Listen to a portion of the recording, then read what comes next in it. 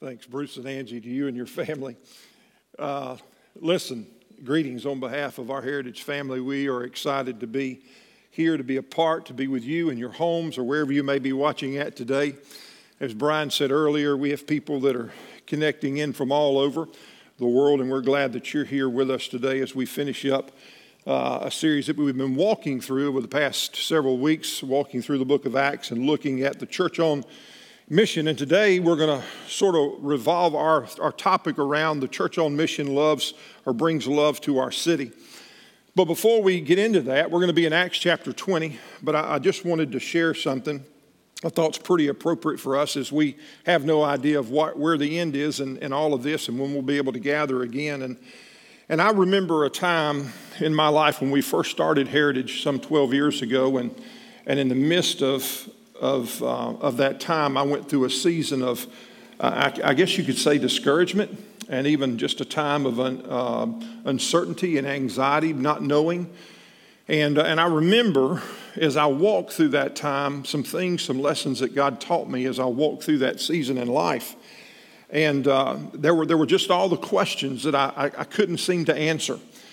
And I would begin to get anxious about certain things, and the what ifs. What if this doesn't happen, or what if this doesn't over here doesn't happen, or what might these people think, or what might I do next? And I remember getting down to a place one day and acknowledging and recognizing that every one of those fears, every one of those anxious moments that I was having, if I were to take it and sort of whittle it down, the center of all of those cares that I had and anxious moments were, the root was pride. What other people might think, the things that I might lose or might not have access to any longer. But I recognized that the root of my fears, my anxiety was pride. And I remember that at that moment in time, God gave me two words, and I want to give these two words to you specifically. I've shared them with our church family many times, and I'll share them with you today, because in these moments we have the ability to become anxious and to ask ourselves some of those questions that we can't ask. How long is this going to last? Well, what happens if I can't pay my mortgage? Or what happens if I can't feed my family? There's just a lot of questions that are out there that can bring about those moments of anxiousness. And I share two words with you that God taught me at that time that became very valuable. When I began to sense that time of anxiousness, God taught me two words, and I want you to write this down someplace. Two words: so what? So what everybody else thought? So what if I lost my house? So what if, whatever you can imagine. So what? So what? And what it did is it began to solidify within me, in my faith journey, something that I had never experienced before. Because the thing that I will tell you today is our faith isn't faith until it's tested. And your faith may be tested right now. And I want you to come to a place in your life that you recognize really where your fears are coming from, what the extent, where they may be surfacing from, to identify that and come to a place of saying, God, whatever it may be, whatever situation that I may face, so what? Because I know that you're in control. I know that you have a plan and that I can trust you, that you're faithful. And I know that. And I wanted to be able to share that with you today as we began, because the longer this goes, the more anxiousness and more fears may exist. And the church body should not focus on those things of the anxiousness or the seasons of what we may sense to be helplessness, but we have a hope. We have a hope in Jesus Christ, and He can be trusted. So I say that to you today to sort of open up and to say, I want you to turn to Acts chapter 20 in the New Testament. We've been walking through this. We know that Luke had written to us the book of Acts to talk to us about the acts of the early church, the acts of the Holy Spirit, the acts of the disciples. And what I wanted to do is I want to read a passage of Scripture to you today, beginning in chapter 20, verse 13. And then I want to explain some things, but Lord, let me sort of bring you up to date or where we are at. Back in Acts chapter 13, we saw two men, Paul and Barnabas, being called out, being sent by the church at Antioch, being called out and prepared by the Holy Spirit to take the gospel to the ends of the earth. We see that in chapter 13 in the book of Acts. But prior to that, there's some things that are really important, because what's happening is there are things that are happening that had Jesus had said, listen, these things are going to take place. And back early on in the book of Acts, we see where Jesus had told his disciples, look, what I want you to do is I want you to go to Jerusalem, and I want you to wait there, and when the Holy Spirit comes, he's going to give you power, and that power is going to enable you to be my witnesses in Jerusalem, Judea, Samaria, and the uttermost parts of the world. And up until chapter 13, that's exactly what had been taking place.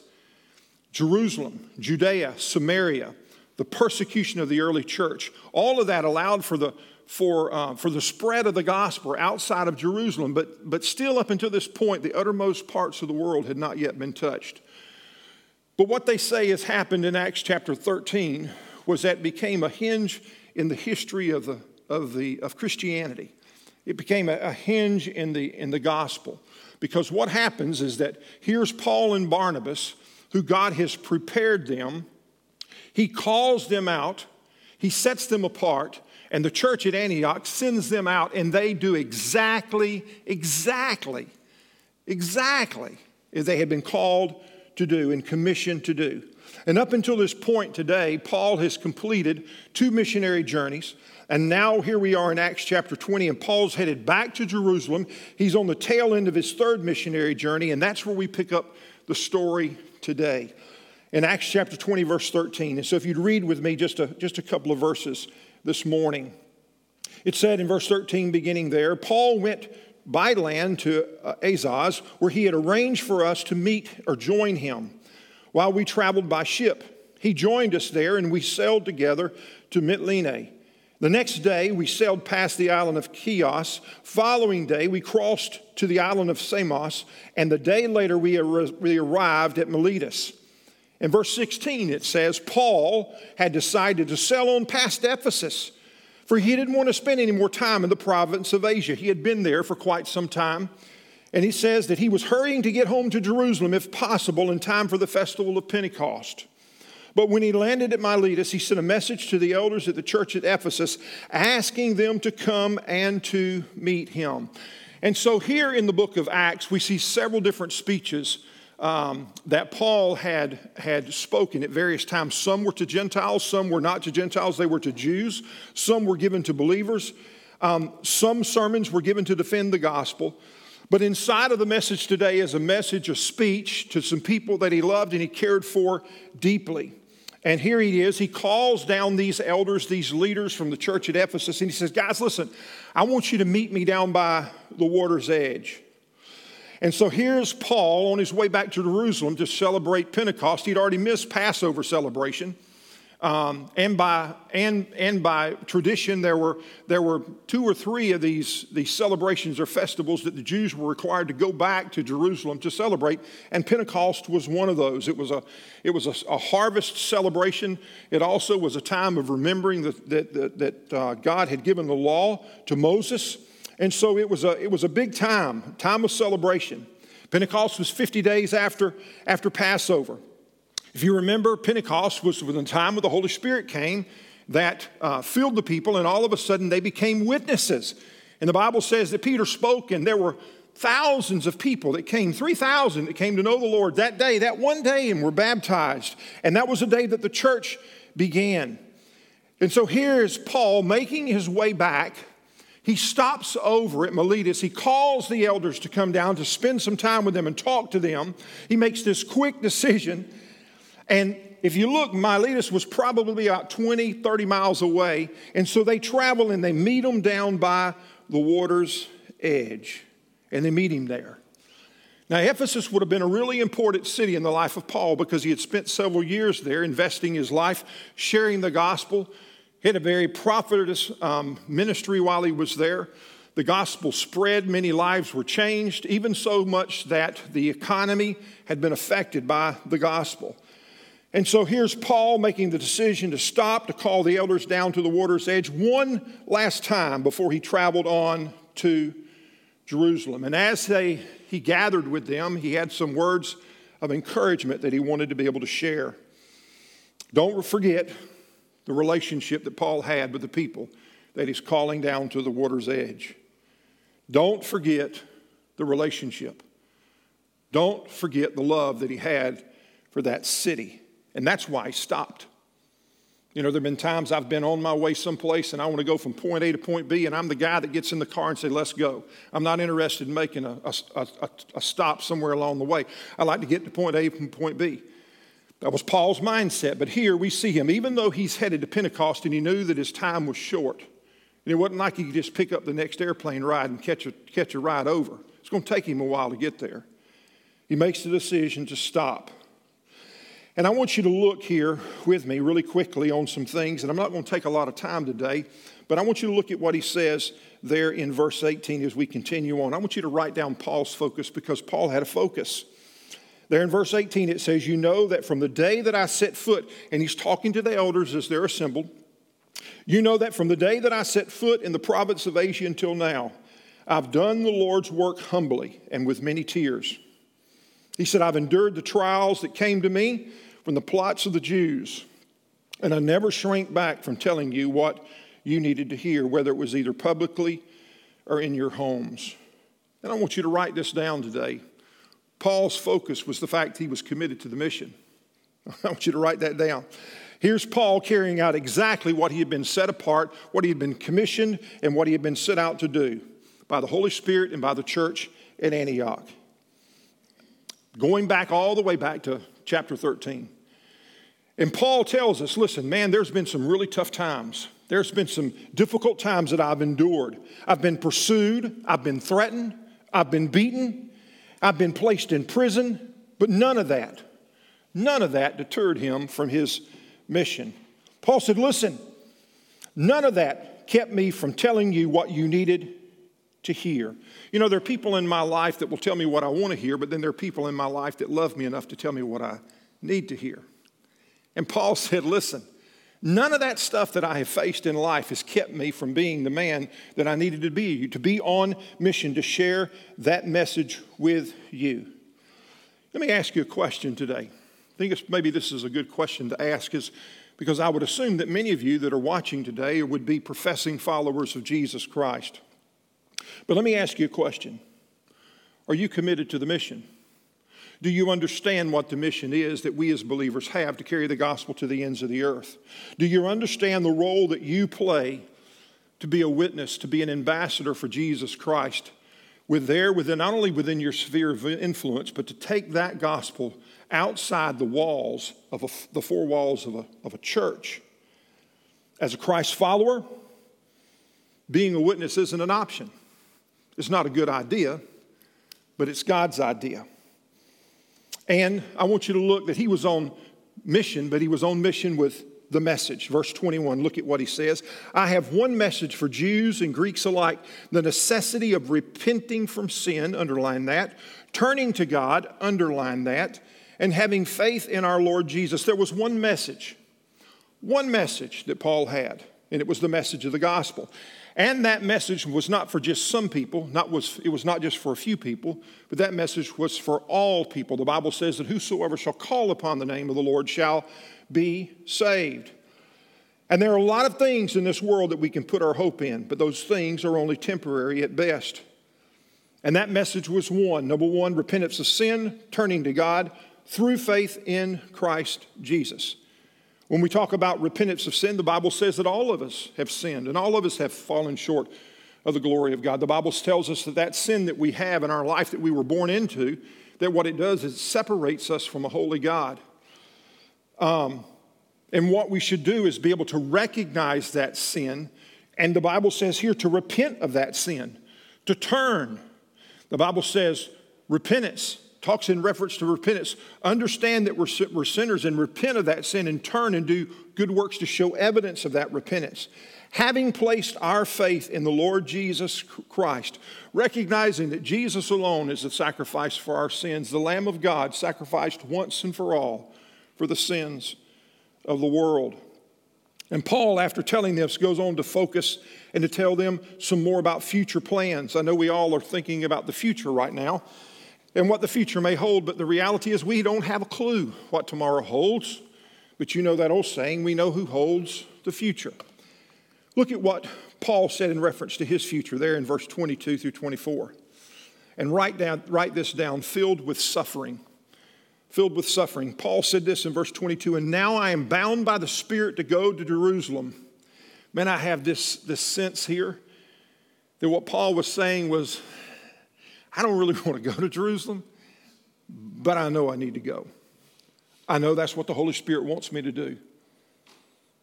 You know, in times like this, are you in tune to listening what the Holy Spirit wants you to do instead of what you want to do? And so he says, I am bound by the Spirit to go to Jerusalem.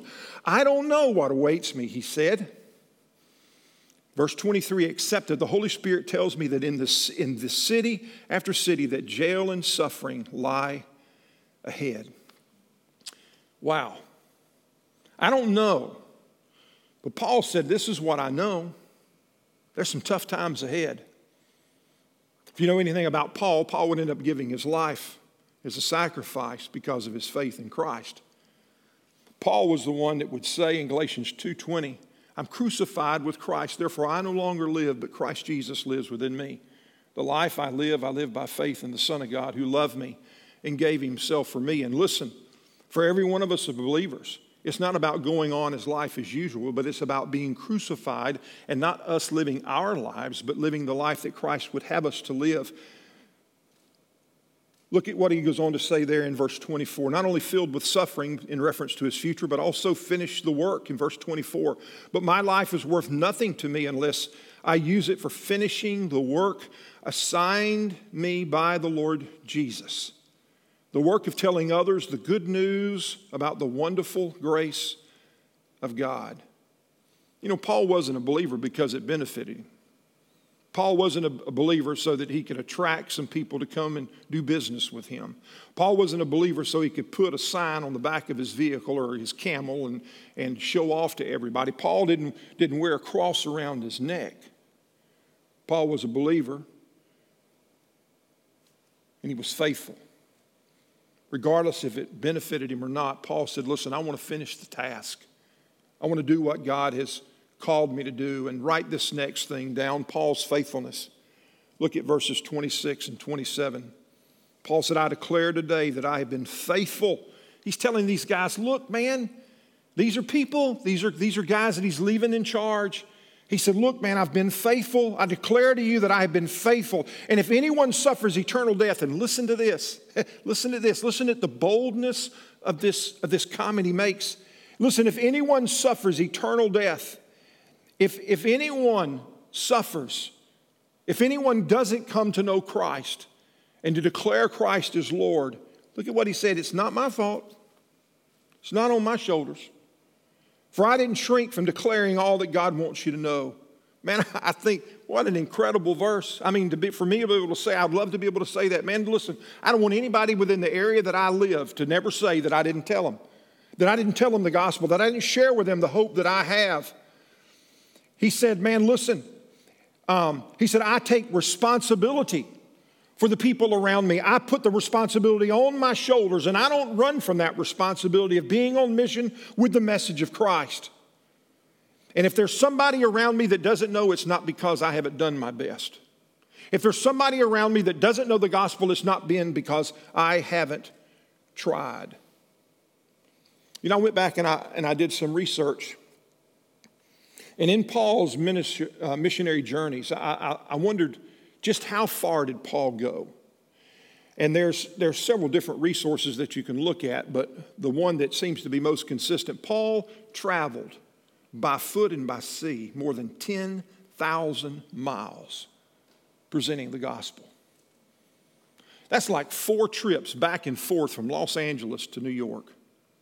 That's incredible.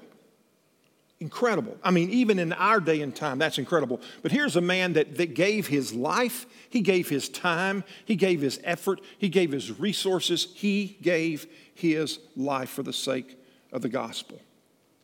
And then I want you to look at what Paul says in some final words there in verse 28 through 35. Look at what he says to the elders. And you can write this down. Guard, protect yourself and the sheep. He said, verse 28, so guard yourselves and God's people. Shepherd God's flock. His church purchased with His own blood, over which the Holy Spirit has appointed you as leaders. Paul's saying, look, guys, I'm going to tell you something. I'm getting ready to leave, and this is what I want to encourage you to do. I want you to guard yourself, and I want you to guard, and I want you to watch over the sheep. He says to shepherd the flock. Shepherd the flock. Shepherd the flock. Those who are Christ followers, those who have been purchased by the blood of Christ. And he says, why in the world is guarding and protecting the sheep so important? And Paul says, look at what he says in verse 29. I know that false teachers, like vicious wolves, will come in among you after I leave, not sparing the flock, even some men from your own group. In other words, what he's saying, listen, some of the people that are walking with you now, some of the people that are around you, they may not have the same intentions that you have. That's what I had a dream about this last night. I got so overwhelmed because I thought, I wonder how many vicious wolves are among us these days. Not out for the sake of the gospel, but out for their own sake, for their own selfish intentions. And he said, even some men there in verse 30, even some men from your own group will rise up and distort the truth in order to draw a following. Man, listen, attacks come from the outside, we know. But here he's saying the attacks are going to come from the inside. Paul also said, listen, I want you to look and I want you to remember the example that I set. He said, verse 31, watch out, remember the 3 years that I was with you, my constant watch and care over you night and day, and my many tears for you. The shepherd will always suffer for the sheep. Let me say that. The shepherd will always suffer for the sheep. As a father in a home, we'll always suffer for the sake of our family. We should. Not because of we're all thinking about ourselves, but what we're doing is we're thinking about our family. We're thinking about our family. The businessman should suffer for his employees.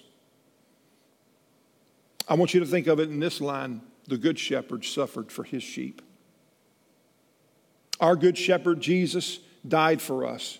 The good shepherd sacrifices his life for the sheep. That's what the shepherd does. That's what the pastor does. That's what the staff do. That's what churches do.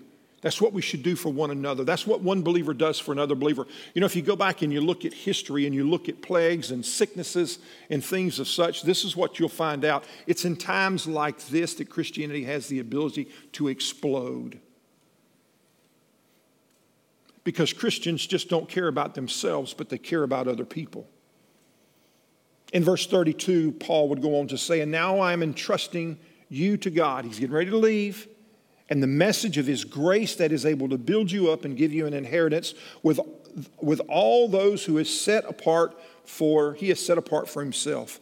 I have never coveted anyone's silver or gold and fine clothes. I want you to listen to what he says. I didn't do what I did so I could make a little extra cash. I didn't covet the silver or gold or fine clothes. Matter of fact, he says in verse 34, you know that with these hands of mine I have worked to supply my own needs and even the needs of those who are with me. Paul's saying, listen, I've not only cared for myself, but I've worked to care for the other people around me because they matter. People matter. And he said, I have been a constant example of how you can help those in need by working hard. You should remember the words of the Lord Jesus. It's more blessed to give than receive. You know what happens in moments and times like this when we're being stretched? The natural tendency is to want to hold on to. That's it. I mean, if we feel like something's being taken from us, the natural response is to want to grab and to be able to hold on to. But what I've learned is the greatest blessings happen when I learn to, in those times, to be able to let go of and to be generous. Because not only am I blessed, but it helps me keep things in perspective, especially the things of an eternal value. It helps me realign my life from being focused on what I need to maybe what the needs of others may be. That's an initiative that's applicable for right now. You know, I've seen within our church family, toilet paper of all things. Listen, I'm going to do a video sometime about how to take care of yourself without having toilet paper. So that's going to be a video, Brian. We'll have to do that sometime. I'm sorry if you, but listen, with all the stuff about toilet paper and some of the places I've been all over the world, you don't have to have toilet paper. I will share that on another video. But anyway, I've seen our people sharing all kinds of resources. Man, that blesses me, because that's what the church does. That's what the church does. The church cares for one another. They love one another. And then Paul said this in closing, in his farewell. He said in verse 36, when he had finished speaking, he knelt and he prayed with them, and they all cried as they embraced and they kissed him goodbye. And they were sad most of all because he said that they would never see him again, and they escorted him down to the ship. Two little quick points. Number one, it was a time of sorrow. Here's Paul saying goodbye to a group of people that he'd invested 3 years of his life in. 3 years of his life bringing the gospel to them, mentoring them, discipling them, walking alongside of them, being a part of marriages and births and burials. Here's a man who spent his time eating with them and laughing with them, praying with them, encouraging them, holding them accountable. And Paul not only loved this group of people, but they loved Paul too. And it was going to be tough for Paul to leave them, because Paul had been such an important part of their life and them and Paul's life. But what happened down that day by the docks is so significant that Luke recorded what took place. He recorded the emotions of what took place that day. Look at what he said. They all cried as they embraced and they kissed him goodbye. Isn't that something? Their relationship with one another, his love for that city, his love for that people was so intense that when it came time for Paul to go, man, there was tears that were shed. It was hard, because Paul said, listen, it wasn't like I'll see you later. This was, I'm not going to be back. But I want you to remember these things. But it wasn't just a time of sorrow, but it was also a time of victory. Verse 38 says, they were sad most of all because he said that they would never see him again, and they escorted him down to the ship. And you say, Sid, how in the world can you say that was a time of victory? Because I'm going to tell you what, Paul was leaving because what he had come to do, he had completed. See, everything that Paul had set out to do, that he felt the Lord wanted him to do, he did it. And as a result of that, here's Paul saying, man, listen, what God has called me to do, it's done. It's complete. And later on in Paul's life, he would write this in his writings in Timothy, in 2 Timothy chapter 4, verse 7. You can turn over with me and look at what Paul had to say there. He said, I have fought the good fight. I want you to think about all the stuff he had wrestled with. I have finished the race. I have remained faithful. And now the prize awaits me, the crown of righteousness, which the Lord, the righteous judge, will give me on the day of his return. And the prize is not just for me, but for all who eagerly look forward to his appearing. Man, that's how I want to finish one day. I want to finish that way. That I've done what God's called me to do. I've finished the task that God's called me to finish. That I've completed the work that he's given me to do. See, the church on mission, the people on mission, the believers on mission bring love to the city. And this is so applicable for us today. Because as a church, even in the midst of this season that we're in, we got work to do. There's a lot of space that needs to be filled. There's a job to be done, especially now. And here's Paul leaving because he said that he had completed what God had given him to do. And he had poured out his life in Ephesus. But not only in Ephesus, but every place that he traveled. See, if you go back and you track the steps of Paul, you'll see where he left the marks of the gospel every place that he went. You know, Heritage family and those of you that are watching, let me ask you a question. What do you leave in your tracks? I mean, what do you leave in the business place? What are you leaving in your homes? I mean, when you meet people at the grocery store, do you leave them, man, there's something different about that guy? Are you willing to engage people in the gospel knowing that it's the only thing that offers hope in these seasons? Paul left the mark of the gospel. And you know why he shared the gospel? He shared the gospel because he loved people. He wasn't just committed to the Lord, but Paul was committed to the people. He loved the people. How are you loving the people around you? How are you serving the people around you? Do you care enough to share? Because the reality is that one day, every one of us are going to leave this earth. The reality is that every one of us one day are going to take our last breath. And I'm going to tell you this. You may not realize this. Right now you're scared about the flu, but the flu isn't our biggest problem, people. Sin's our biggest problem. And every one of us are infected by it. And there's only one solution. There's only one antidote, and it is the blood of Jesus Christ. That old song says, what is it that washes away my sin? It's nothing but the blood of Jesus. What is it that makes me whole again? It's nothing but the blood of Jesus. And there's only two choices. You either have or you haven't. You either are or you aren't. You either trust him or you reject him. There is no middle ground. You know, where is it, if I were to ask you today, where do you sit?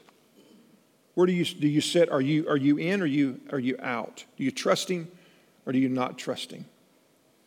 I tell this story oftentimes at funerals, and I'm just so reminded of the significance of it. It's a little boy, and he's walking through the graveyard, and he's reading the tombstones, and as he reads the tombstones, he comes upon one, and upon that tombstone it reads these words, "Pause, stranger, as you pass me by, as you are now, so once was I. As you are now, so I will be, so prepare for death and follow me." And the little boy sat down, and as he's reading through and sort of trying to comprehend what that little saying on that tombstone reads, he takes out his little knife that he has in his pocket, and in that little tombstone he etches these words, "To follow you I'm not content until I know which way you went." You're probably laughing about now. Don't you think about that? You know, if I were to ask you the question, where would you spend eternity? The reality is you know or you don't know. See, if you're a follower of Christ, you know whether or not you've accepted Christ, trusted him, and your life has been transformed. But there's a lot of people that go to church whose lives have never been transformed.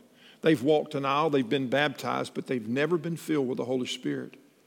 Their lives have never been transformed. They don't live by faith and trusting. They've went through some religious rituals, but their life has never truly been transformed. So how can you be sure of your eternal destination? I mean, how can you be sure whether or not I'm going to heaven or not? Simple as A, B, and C. Number one, admit that you're a sinner, recognizing that all of us are sinners. Like I said earlier, the Bible says that all of us have sinned, and the reason and the significance of that sin is it separates us from a holy God. But recognizing that Jesus died on a cross and that his shed blood, he shed his blood for our sins to be forgiven. You know, the Bible said that God demonstrated his love for us, that while we were still sinners, Christ died for us. It didn't say that Christ died for those who got their lives together. It didn't say that Christ died for only those people who went to church. He said that Christ died, period, for all. For all. He just didn't die for those who would receive him, but he died also knowing that there would be those who would reject him. So admit, believe, and the last thought is commit. Commit your life to Christ. The Bible says that if you declare with your mouth that Jesus is Lord and believe in your heart that God has raised him from the dead, you will be saved. For it's with the heart that we believe and are justified, and it's with the mouth that we profess faith and that we are saved. And that salvation is available to every person. Every person. And if you've never trusted Christ today, what is it that keeps you from making the most important decision of your life? See, right there where you are, where you're seated in your home, in the car, or wherever you may be, you have the ability to do business with God right there. You know whether or not you've made a decision to follow Christ. You know whether or not, when that trumpet sounds, whether or not where you're going. You know. You have the ability to make that decision. And man, I want to encourage you that if you make that decision to follow today, I would love to be able to know so we could follow up with you. man, text that word decision. Text the word decision to our text line, 352-358-7770. And let us know the decision that you may be making today to follow Christ. Another thought that I want to leave you with is this. For every one of us that are Christ followers, I want to challenge you. I want to challenge you with something today. I want you to sit down and I want you to make a list of 3 names. Splurge and go to 4. But at least 3 names of people that you can reach out to, that you can communicate with this next week and talk to them and check on them to see how they're doing. You know what I said earlier, it was in times like this in years past, going all the way back to the Romans, when they would face these huge plagues. It was during that time that Christianity exploded because the Christians didn't run, but they cared. And so my encouragement to you is, how will you reach out and demonstrate God's love in a tangible way this next week? I mean, how in the world will you touch base with those people that may be isolated? Maybe it's your neighbors. You know, this past week we had several of our people that were touching base and just trying to find out, man, what can I do to serve you? What can I do to help you? Is there anything that you need? Be willing to open yourself up and to be willing to care for those within your care. But make a list of those names and ask the Lord for guidance of how you can be an encouragement and be the hands and feet of Jesus. I want to pray for you. And then after I pray, we'd like to be able to close with a song this morning. But man, I want to encourage you to stay in the Word. I want you to encourage you. It is your source. It is your map during this season of uncertainty. Also, church family, I want to let you know that we're working on a resource. It's important that we encourage you spiritually, but it's also important that we encourage you practically. And I know there's a lot of fears that are going on about finances, and there's some of us that are feeling that we might need to make certain decisions at this time that may not be very wise. And so we're putting together a resource right now with a couple of our guys that are very knowledgeable. These are guys that have not only have their own personal businesses that they're responsible for. These are men that I've known for many years that also have led for us, Dave Ramsey and Financial Peace.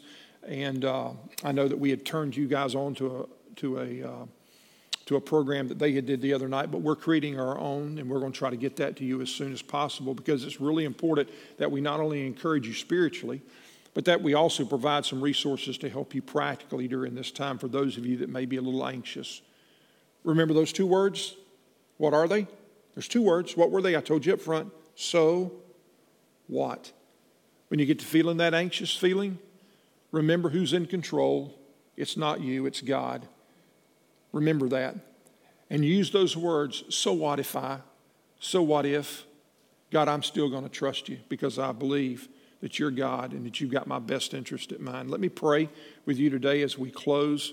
And then we want to close up with this song. Father, I'm very thankful for your word, how it encourages us, how this passage reminds us that God, that just as Paul cared and he loved the city and the cities that he tracked through during his missionary journeys, that you've called the church to be on mission to love our cities and to love our community. Help us to love it not only just in a verbal sense, but in a tangible sense. Thank you for the privilege of being able to walk alongside of our community during this season in many different ways, providing resources through Beyond the Walls and other avenues that we have. Father, would you continue to bless that food pantry and Colleen and what our team are doing there. They do such an awesome job. Thank you for the resources that you continually provide and how faithful, God, you are. I pray today, Lord, that as we close our service, that we'd be reminded to care for one another, just as Paul cared for those that he came in contact with, to love as Paul loved, to sacrifice as Paul sacrificed, to shepherd as Paul shepherded. Father, remind us today that you're in charge and you've got your wide arms wrapped around us and that you love us deeply. Help our faith in these moments that are challenging not to become discouraged, but help us to be encouraged and our faith to be enlarged. Help us to be reminded that our peace isn't in the absence of an external conflict, but it comes from the power of an internal security that comes from knowing you, our Heavenly Father. In Jesus' name we pray. Amen. Well, we do have one more song for you guys this morning. We were just sort of compelled to sing this with you, for you, and over you this morning. The lyrics come directly from Scripture, and I think that's really important. But I just wanted to tell you guys, I was texting with a missionary friend of mine this morning, and she was just asking me, pray, because there's some missionaries across the world who are being told, you have to get out. And they've been called to this place that they're trying to serve, and they're being told to go back to America. Go back to wherever you're from. Some of them are being told, you cannot leave. And they're scared. So to them, we want to read these words. To the single mom who is or single parent, who's the primary or only source of income for your family, and you're wondering, what's even happening? How am I going to provide? We want to speak these words to you. To the healthcare workers who are on the front lines of a new war we never thought we would be fighting. We want to speak these words to you. To those who are just living in a place of anxiety and hearing those words maybe is empowering to you this morning to say, so what? God is bigger. We want to say these words to you.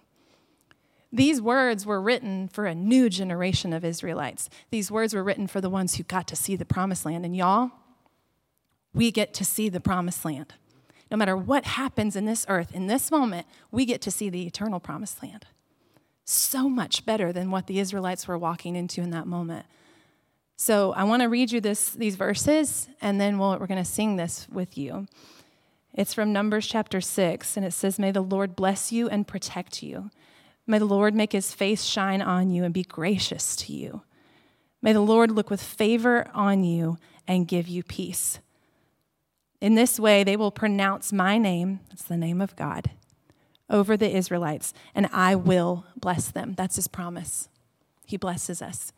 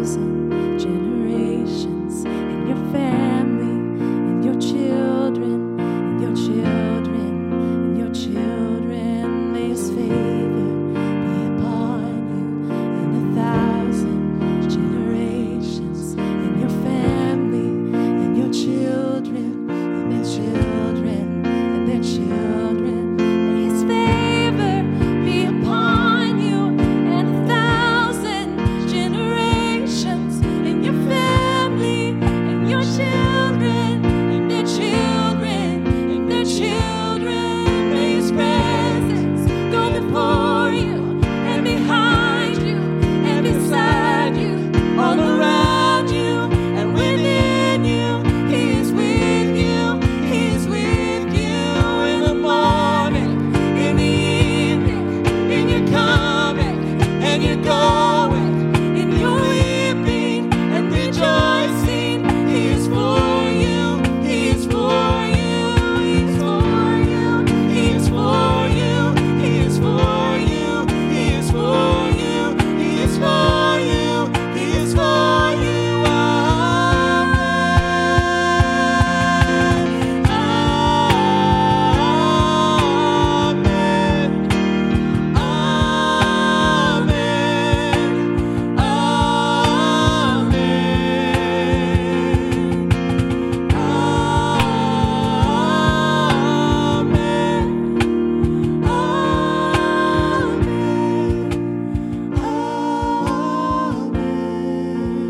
Sing amen.